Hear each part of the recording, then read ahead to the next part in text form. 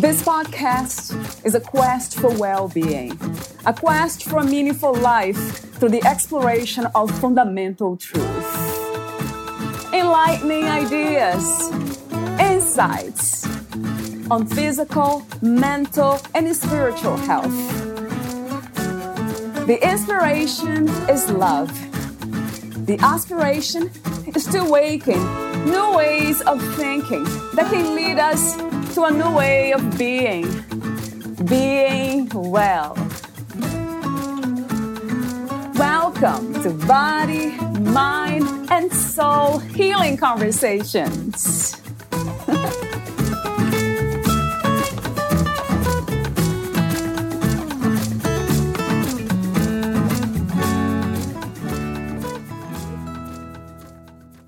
Some minimalists sell everything and live as nomads, owning only the things they can carry with them. Some live in and own homes, have one or two cars, and collect things like stamps or magnets or funny comic strips. Many live between these two categories. Minimalism is a lifestyle that can be tailored to what works for you and those you live with. It is much more than buying and owning less. It's about refocusing life to gain the freedom that comes from more time, more energy, and more financial resources. It's about focusing on what matters most. Valeria Teles interviews Becca Ehrlich, the author of Christian Minimalism: Simple Steps for Abundant Living. Becca Ehrlich is an ordained pastor in the Evangelical Lutheran Church in America, ELCA, living in Philadelphia, Pennsylvania. She blogs about minimalism from a Christian perspective and shares inspiration and encouragement to live a more minimal life. Meet Becca at christianminimalism.com. Here's the interview with Becca Ehrlich.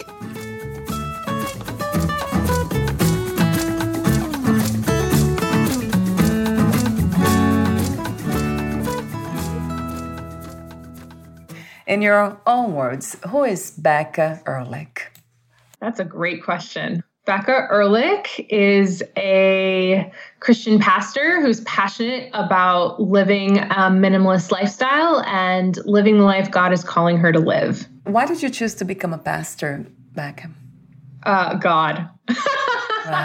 Right. No, I mean, it's a much longer story, but God called me to this work.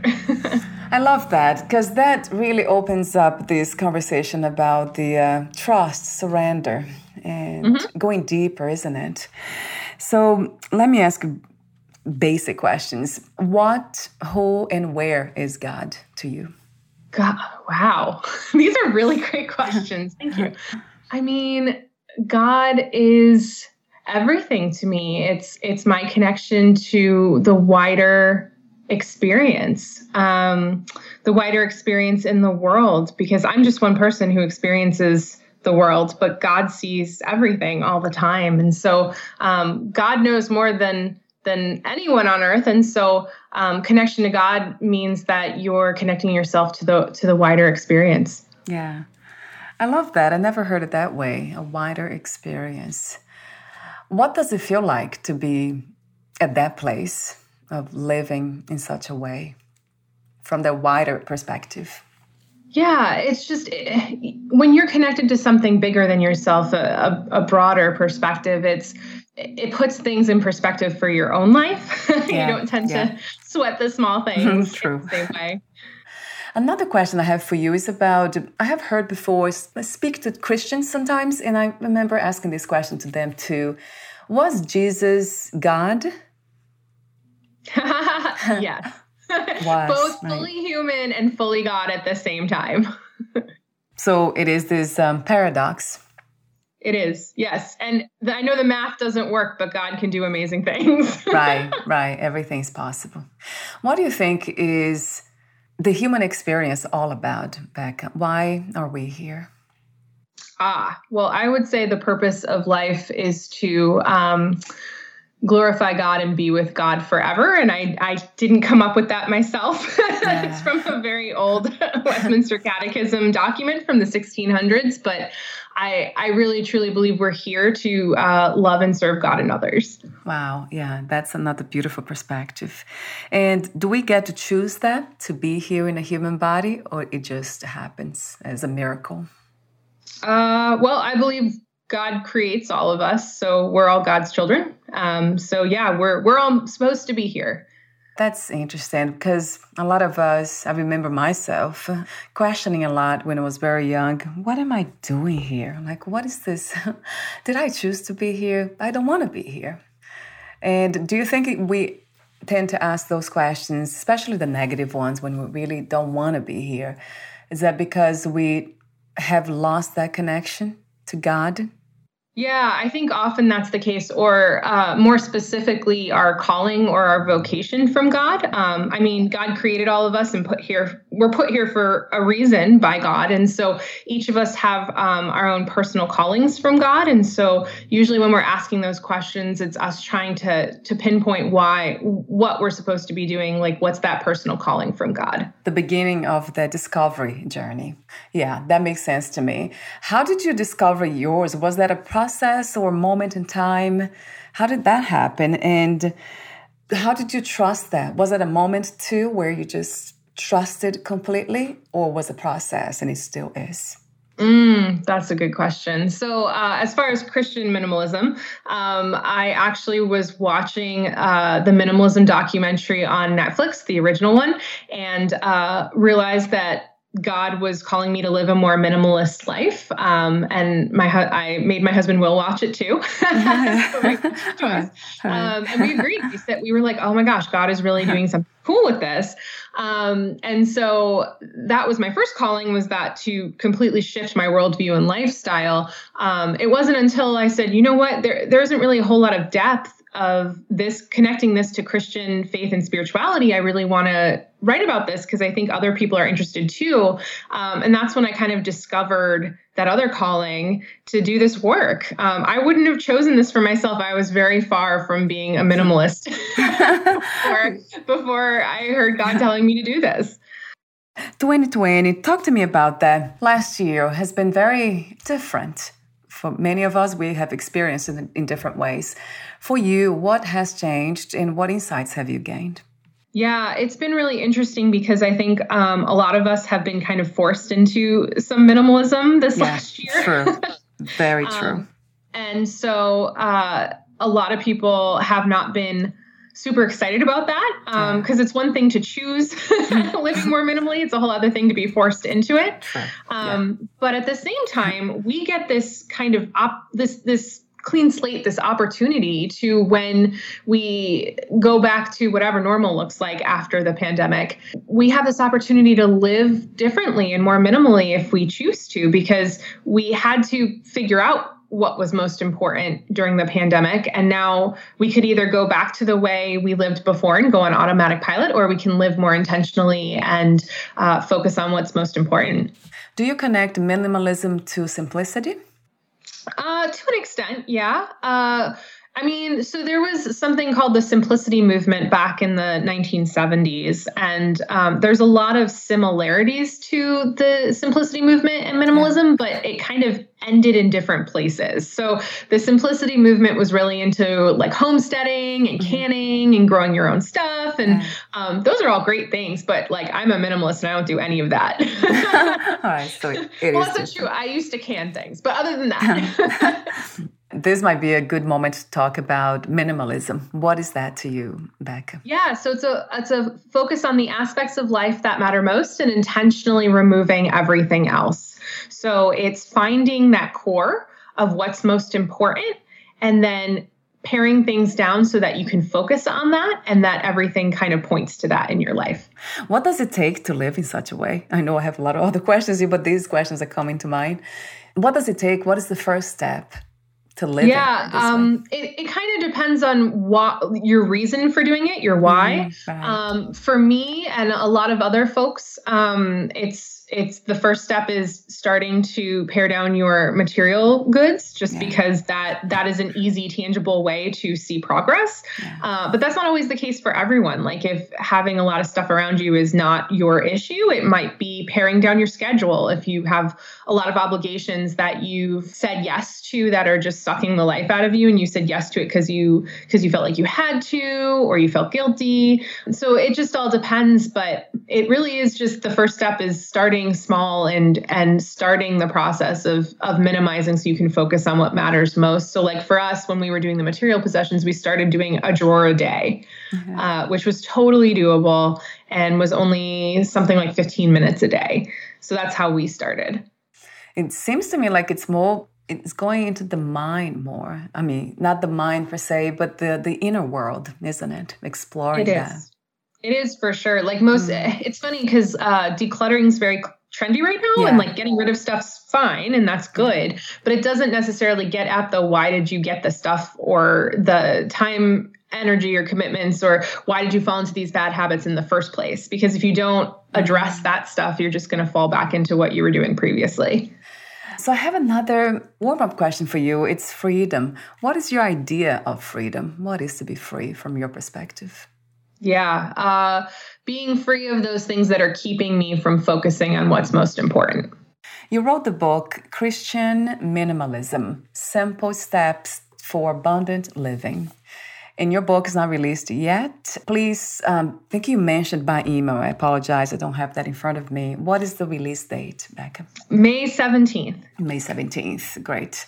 So 2 initial questions about your book. How did you become a writer? And what was the main intention and inspiration to write it? Yeah, so I became a writer when I started blogging about Christian minimalism after I heard God speak to me through a Netflix documentary. Right. So that's how I started. I mean, I had always been really interested in writing, even when I was a kid, but it was just kind of something I never pursued a lot. And then that was sort of where I picked up that skill set and that gift. Using it in this way. And then I knew eventually I probably wanted to write a Christian minimalism book, but I did spend a few years writing on the blog first before I started pursuing the concept of publishing a book. And I'm just really glad. I've been blogging for about 3.5 years now. And it seems like a good time to bring out the book after I've done so much work on it over the years. How do you connect that Christian minimalism? Minimalism, now we have an idea going in a world. So how do you work with Christians when it comes to that? Yeah. So for me, obviously the center of the Christian faith is Jesus. And so I see Jesus as a minimalist himself. He taught that why we're here is not to accumulate wealth or possessions or fame or worldly accolades. And that's the basis of minimalism is, finding what matters most and focusing on that, not what the world tells us to focus on or consumer culture tells us to focus on. And so for me, it was like, oh my gosh, this is exactly what's part of my Christian faith. It makes a ton of sense to connect minimalism and the Christian faith because this is part of what Jesus was teaching. In the book, I love the way you talk about the living counterculturally. Mm-hmm. And then you have, I'm not sure, not under that chapter or that part of the book, but I found something else interesting. You said, one of the best kept secrets about making loved ones a priority and forming community is disregarding the divisions created by society. We are often brainwashed to think that we can only be friends with people who think, look, and act like us. That's a big one. What a beautiful message. That's a good start, isn't it? Not separating, dividing ourselves.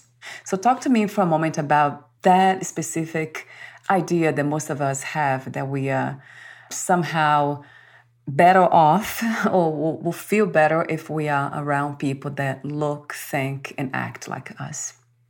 Yeah, we live in a class-filled society where we tend to hang out with those who are considered the same class as us. And that usually means it's people who look and act and think like us. And so one of the things that really excites me about Christian minimalism, but just, the Christian message in general is the idea that like Jesus broke down those barriers regularly. It wasn't, and so that's what we're called to do. The 6 aspects of life that matter most in Christian minimalism, you say in the book, is fellowship, self-care, stewardship, and spiritual growth, vocation, and service.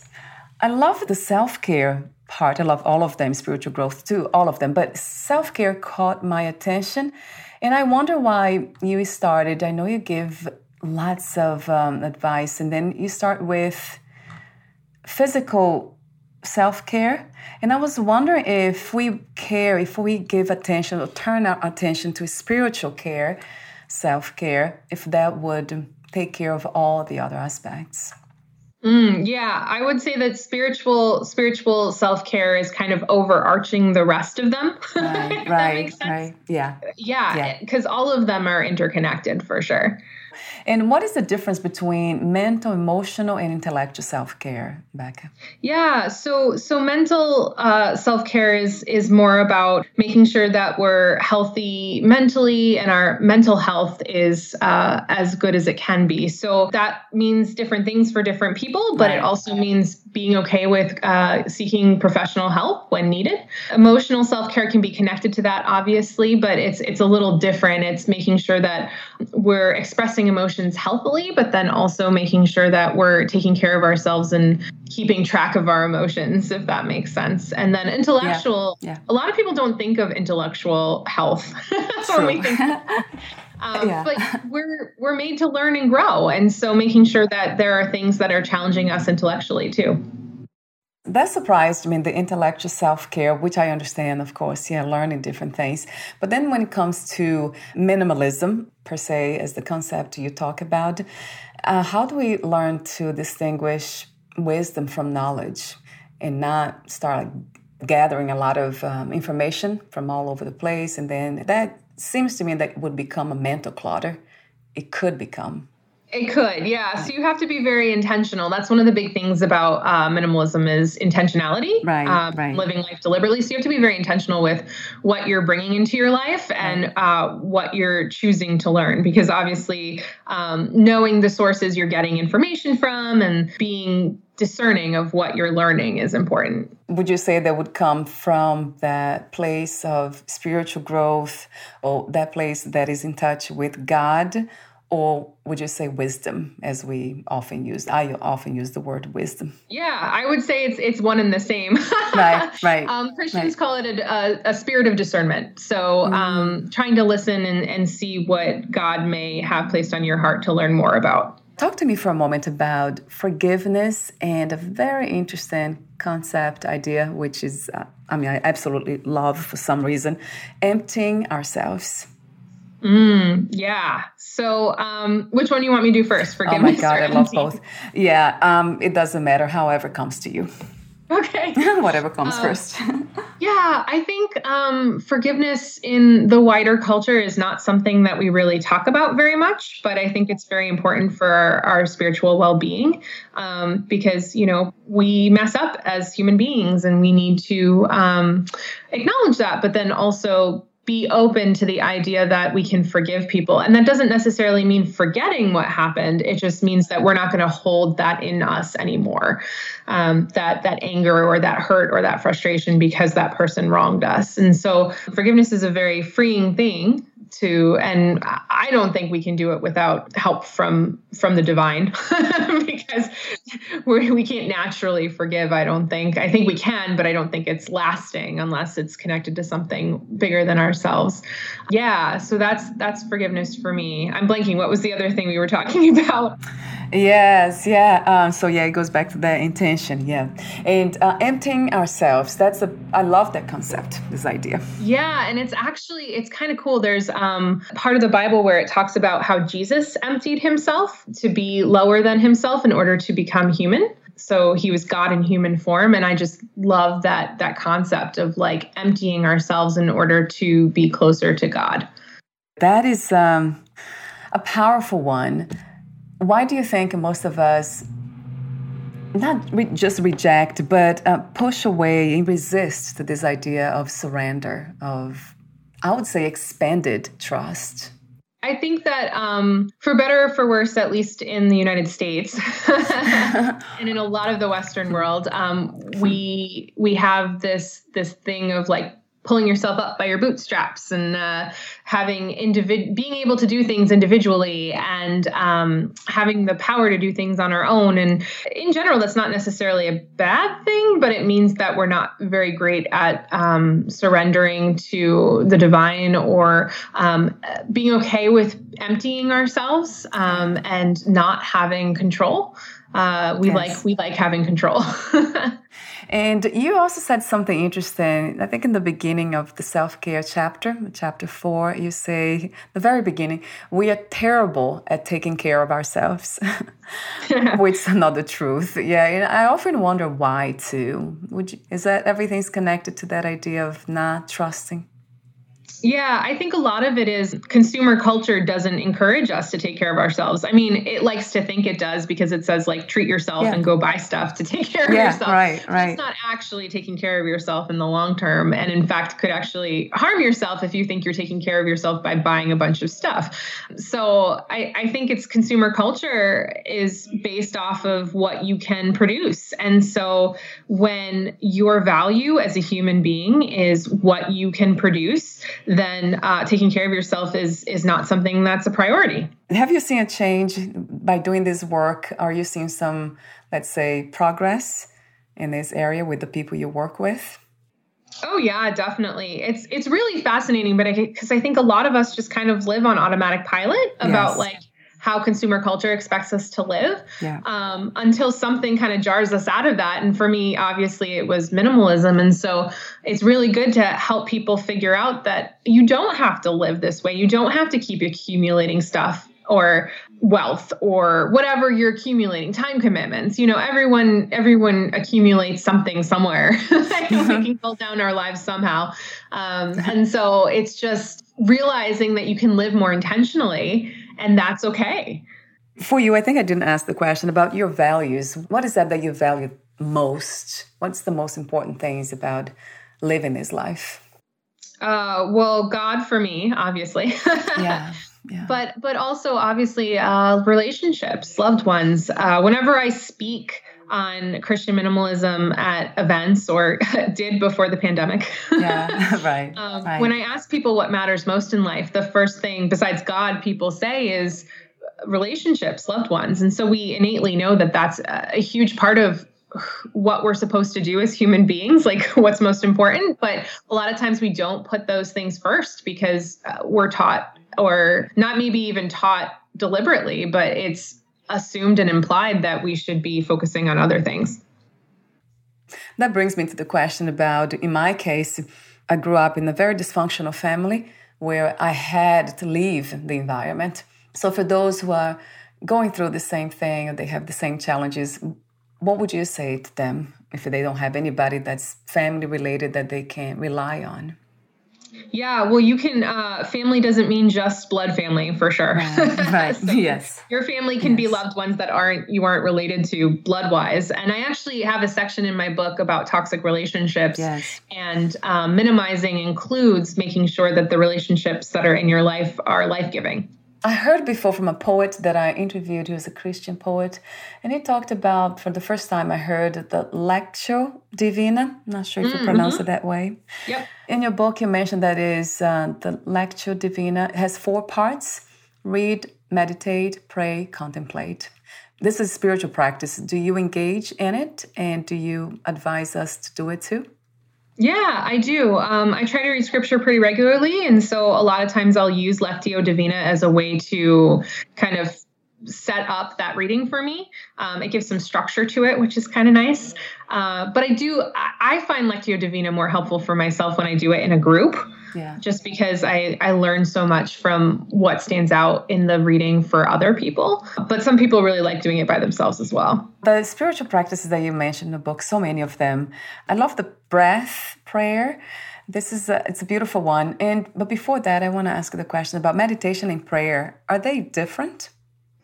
I would say they're very much the same thing. It just depends on how you do it, depending on your faith tradition. So for me, a lot of what I've learned in meditation that might come from Buddhism or other traditions also informs how I pray and meditate on text or on God as a Christian. And from the practices that you have listed in the book, so many of them, I love the journaling one because something that I have done and really worked. Praying in color. I never heard about that before. Talk to me about that, Becca. Praying in color. I love praying in color because it's so basically it's using shapes and colors as you pray, and so it's like a freer version of coloring. I know coloring is very trendy right now. Yeah. But it's a freer version where you can, write down the people or things that you're praying for and use color and shapes to kind of guide your prayer as you pray.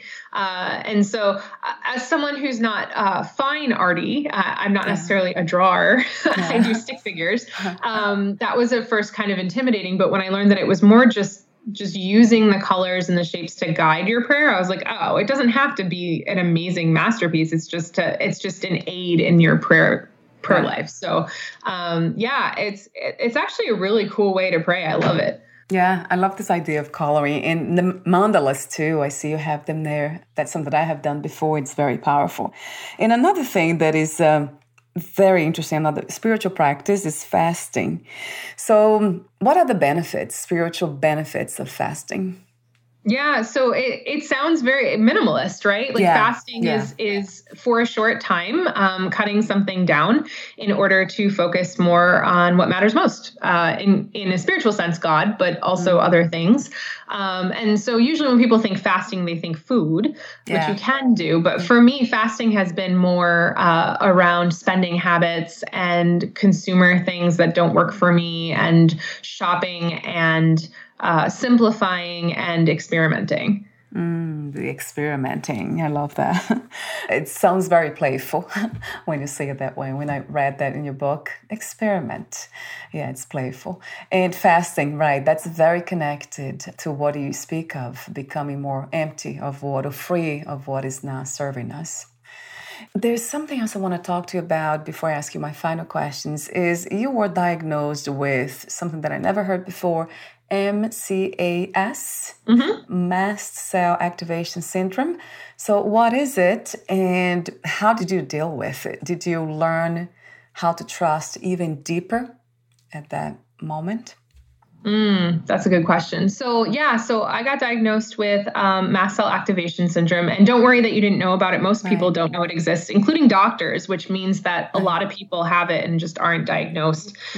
Yeah. So basically it's an immune system disorder. So your mast cells are part of your immune system and they're overreactive. So basically I react to things that people with a normal functioning immune system wouldn't necessarily react to. So I take a lot of medicines to calm down my mast cells, or mast cell stabilizers, which also includes a lot of antihistamines, because when your mast cells, freak out, they react. They release histamine. And so I take multiple antihistamines. So I'm on a lot of different medications to mitigate the fact that my immune system is overreactive. We've been trying to find better ways to manage it. Everyone's body is a little different. And so finding the right combination of meds for people who have MCAS is going to look different.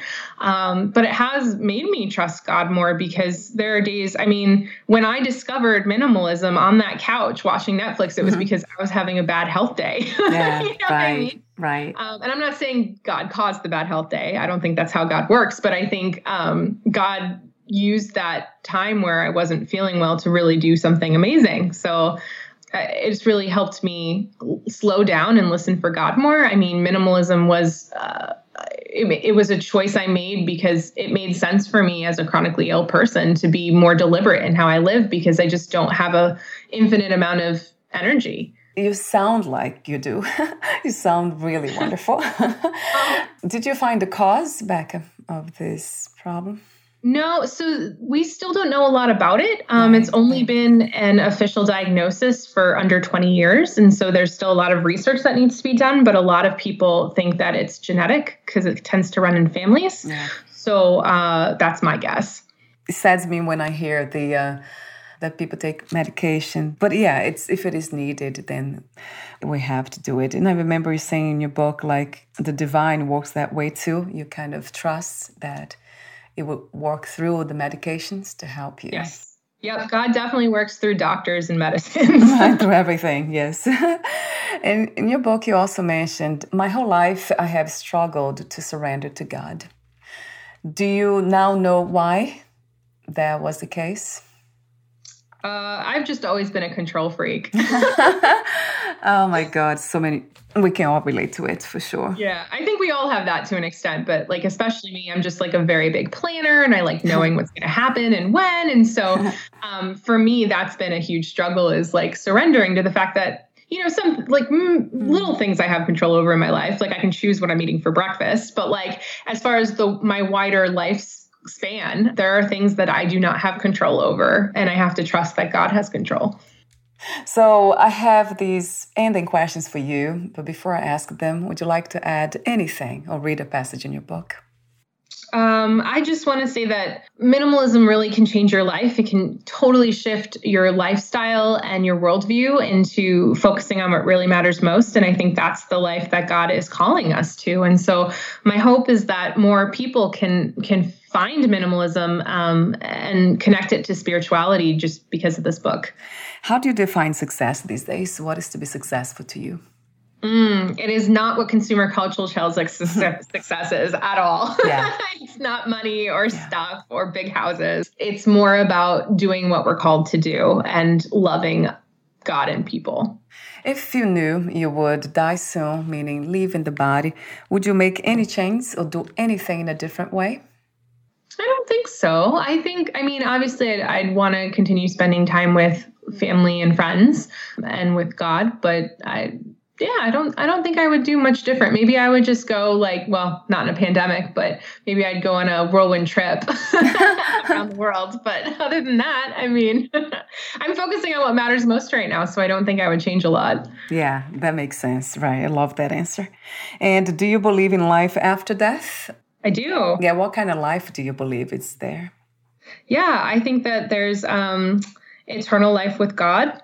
And with Jesus and the Holy Spirit. And we're loved on earth, obviously, but there's an enveloping love in eternal life. And my last question is, what are 3 things about life you know for sure as of this moment? 3 things I know about life for sure. I love that. That's great. I know that God created us. I know that we are here for a purpose and that God loves us. I love your faith. I love that trust. Yeah, I can hear in your voice too. It's beautiful. Thank you so much, Becca, for being you. Oh, thanks. And for the work you do, the wisdom that you share, everything. Thank you. And before we say goodbye, where can we find more information about you, your books, products, services, and future projects? Yeah, so ChristianMinimalism.com is the blog. You can read a lot about minimalism there. And Christian Minimalism, Simple Steps for Abundant Living comes out May 17th. You can buy that where books are sold. It's on pre-order now, but obviously in about a week, actually an exact week from when this is being recorded. And also on social media, there's just search Christian Minimalism. There's a Christian Minimalism page and group, and at Jesus Minimalism on both Twitter and Instagram. Wonderful. I'll have your website on the podcast profile. Thank you so much again, and we'll talk soon. Yeah, thanks for having me. Bye for now, Beck.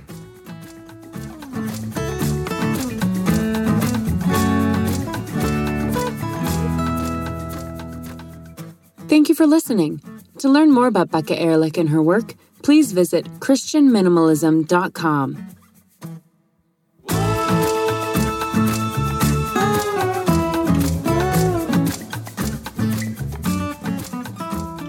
To learn more about this podcast, please visit fitforjoy.org/podcast. Thank you again for listening, and bye for now.